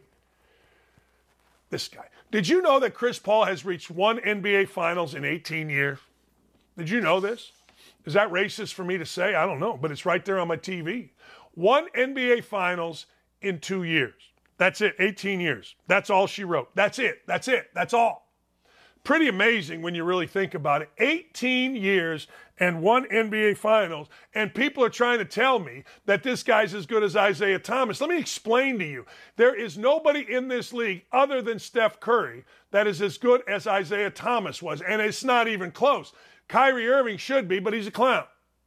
But I'm sitting there listening to all these guys. Well, you know, Chris Paul is the greatest little guard in the world. He's not close to Isaiah Thomas. Zero, not close, nada. Not even a little bit close. I'm not into can't carry his jock because I don't know why guys would want to carry other guys' jocks. I don't understand it. It makes me weird. I think it's weird. I don't know. But I do got to tell you, Chris Paul, my ass. Chris Paul, my ass.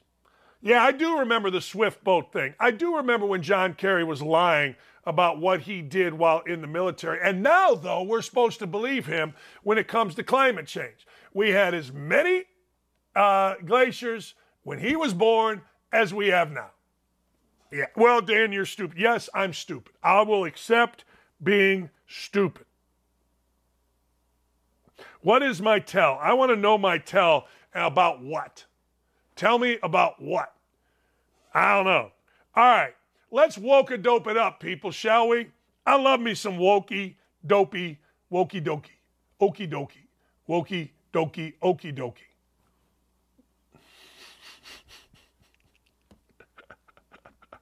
Clinton strength, blood stain remover. Hey, look, I don't know about you guys, but every time I criticize a Clinton, I want it to be very, very clear, Vince Foster's. I want it very clear. I am not suicidal. I will not go to a park bench in New York City. I will not go to a park bench in Washington, D.C. I will not be alone in places where the Clintons might be sniffing. I told you, next door, right here, next door to me, that house, my neighbor, Sandy, is a Clinton from way back. And her family comes in for the Indy 500, the Clintons, first cousins to Bill. And they laugh like hell about how Uncle Bill, even back in the day, wasn't allowed to be in the room with young girls by himself, family members. That's how perverted this dude is. If you think for a second that the Clintons and now apparently the Bidens aren't involved in needing that, OxyClean to get rid of blood, you're crazy. It just came out and said whistleblowers against the Bidens may have their lives, may lose their lives. What? And we accept that? No. Clinton's strength. Yeah, it gets the blood out, baby. It gets the blood out. How good is that? Man, love you long time. All right, give me another one. That was good. Reddit. This one from Reddit, ladies and gentlemen. Oh, man. California Senate passed a bill to stop employees from shoplifting. Come on. So it is illegal. Think about the world we're living in. It is illegal to stop people from shoplifting. It is legal to shoplift. Now, I just want to walk me through that, will you? Will somebody walk me through this? It is illegal now, according to a Senate bill in California, to stop somebody from shoplifting, but it is legal to shoplift. All right. In what world is this? I'm telling you, we live in a third world nation. Drive down a city street and smell the weed. And look at the dude smoking the weed. Haven't had a job in 6 months. Hey, I ain't mad at gummies. If you want to do gummies, fine. But we drive down the street and we smoke. We live in a third world country. Hey, take my stuff. I got to tell you, you know what I do here. You know how I go about my business. If I were a business, I would absolutely 1,000% have some guys in the back, and I'd be like, hey, We're going to have to figure this one out. We're not letting you. We're closing the doors. And if we all go to jail, I guess we got to go to jail. All right, give me the next one. I love Clinton's strength. Clinton's strength is really, really, really good. I am now and will forever be pro LGBTQ. Let's get Biden to quit. Now that's a rainbow flag that I can get behind. That, ladies and gentlemen, is something I can walk with. Let's get Biden to quit. Man. See, I like it. I guess somebody sees this and they would say, well, you're making fun of it. Well, you're hijacking our LGBTQ community. So what? Tough. You know what I'm saying? You're hijacking it from us. Oh, well, great. Oh, really? Oh, okay. Oh, I didn't know. Oh, tough crap. CRAPPPP. Yeah, we just hijacked. You're hijacking our country. Look, I'm all for the LGBTQ community, but all this other stuff you can have. All right, we're moving into the portion of the show where I would usually maybe, sort of, kind of, maybe give you a bet. But I got to tell you something. I told this to Lee last night. I can't give you a bet. I can't give you a bet because there's nothing to bet on. Somebody asked me the other day, Dan, what are you doing for betting? Here's what I do. Write this down. I go on to my DraftKings account about 8 o'clock. Major League Baseball games are going. And I don't know who's pitching. I don't know nothing, but I've won about $1,000 this month on this. All right. So I see who's winning the games. All right. I see who's winning. And I try to get 2 of them. I'm winning 5th inning. I don't want to do it in the 3rd inning. It's got to be 5th or beyond. I take 2 teams that are winning. All right. And I try to get the number, like one's maybe minus 470, the other's maybe minus 100 or 200 or whatever. And I try to get them as close to $100 as I can, meaning minus or even. Try to get them close to even. Minus 110, plus 110, minus 120, something like that. And then I bet on them. And then generally I forget. And then after I forget, I come back and I say, wait a second. All right. Wait a second. Did I win? And I'm telling you about, I don't know, I'm going to say 70% of the time we win. Probably 75. I'll say 3 out of 4 times we've won. Seriously. I think that's it. 3 out of 4, something like that, we've won. So it's a pretty good way to do it. Because let's be honest, baseball's impossible to bet. It is so stupid to bet. I don't know how you could possibly do it. Now, my friend the Cashman does it, and he does it really well. Really well. Hey, I need like button. Smash the like button. We got 270 people on the YouTube chat. Smash the like button. Keep hitting the like button. Don't be afraid to hit the like button. Gary Mitchell. Gary Mitchell says, take the Panthers tonight, and I'm all over that one. The Florida Panthers are going to be in one of my parlays tonight.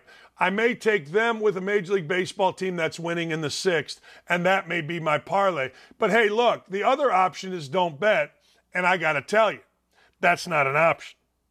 No. No. Michael says, I've been doing blackjack and baccarat for gambling. I get a few wins, and then I leave. You have to be strong-willed not to become a degenerate. Treat it like a business. It's exactly what I'm doing here now. I lost last month. Fine, you're going to lose.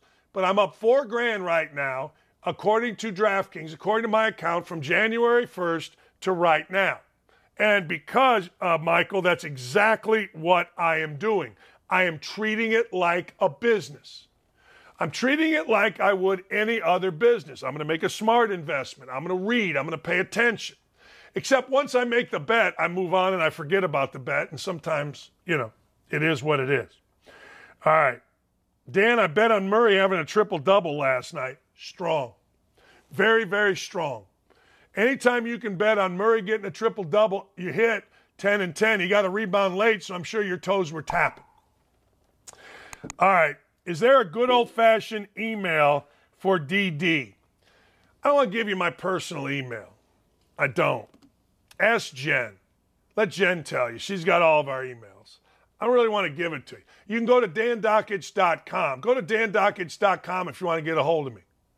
Seriously, dandockich.com is up. It's running. It plays replays of our show every day. And if you want to get a hold of me, that's what we can do. All right. I thank everybody. You guys are freaking awesome. Every day you're here. Every day I love you a long time. 11 o'clock, we're going to be on Kent Sterling's Two Big Brains YouTube channel for about a half hour, 45-minute recap of the Colts. Strictly local. The national, everything here. Dan Dockich's show. Dan's show is important for the USA. Look, we got to speak up. We need to make it bigger, though. We need to advertise more. I don't know what to do about it, but we need to advertise more.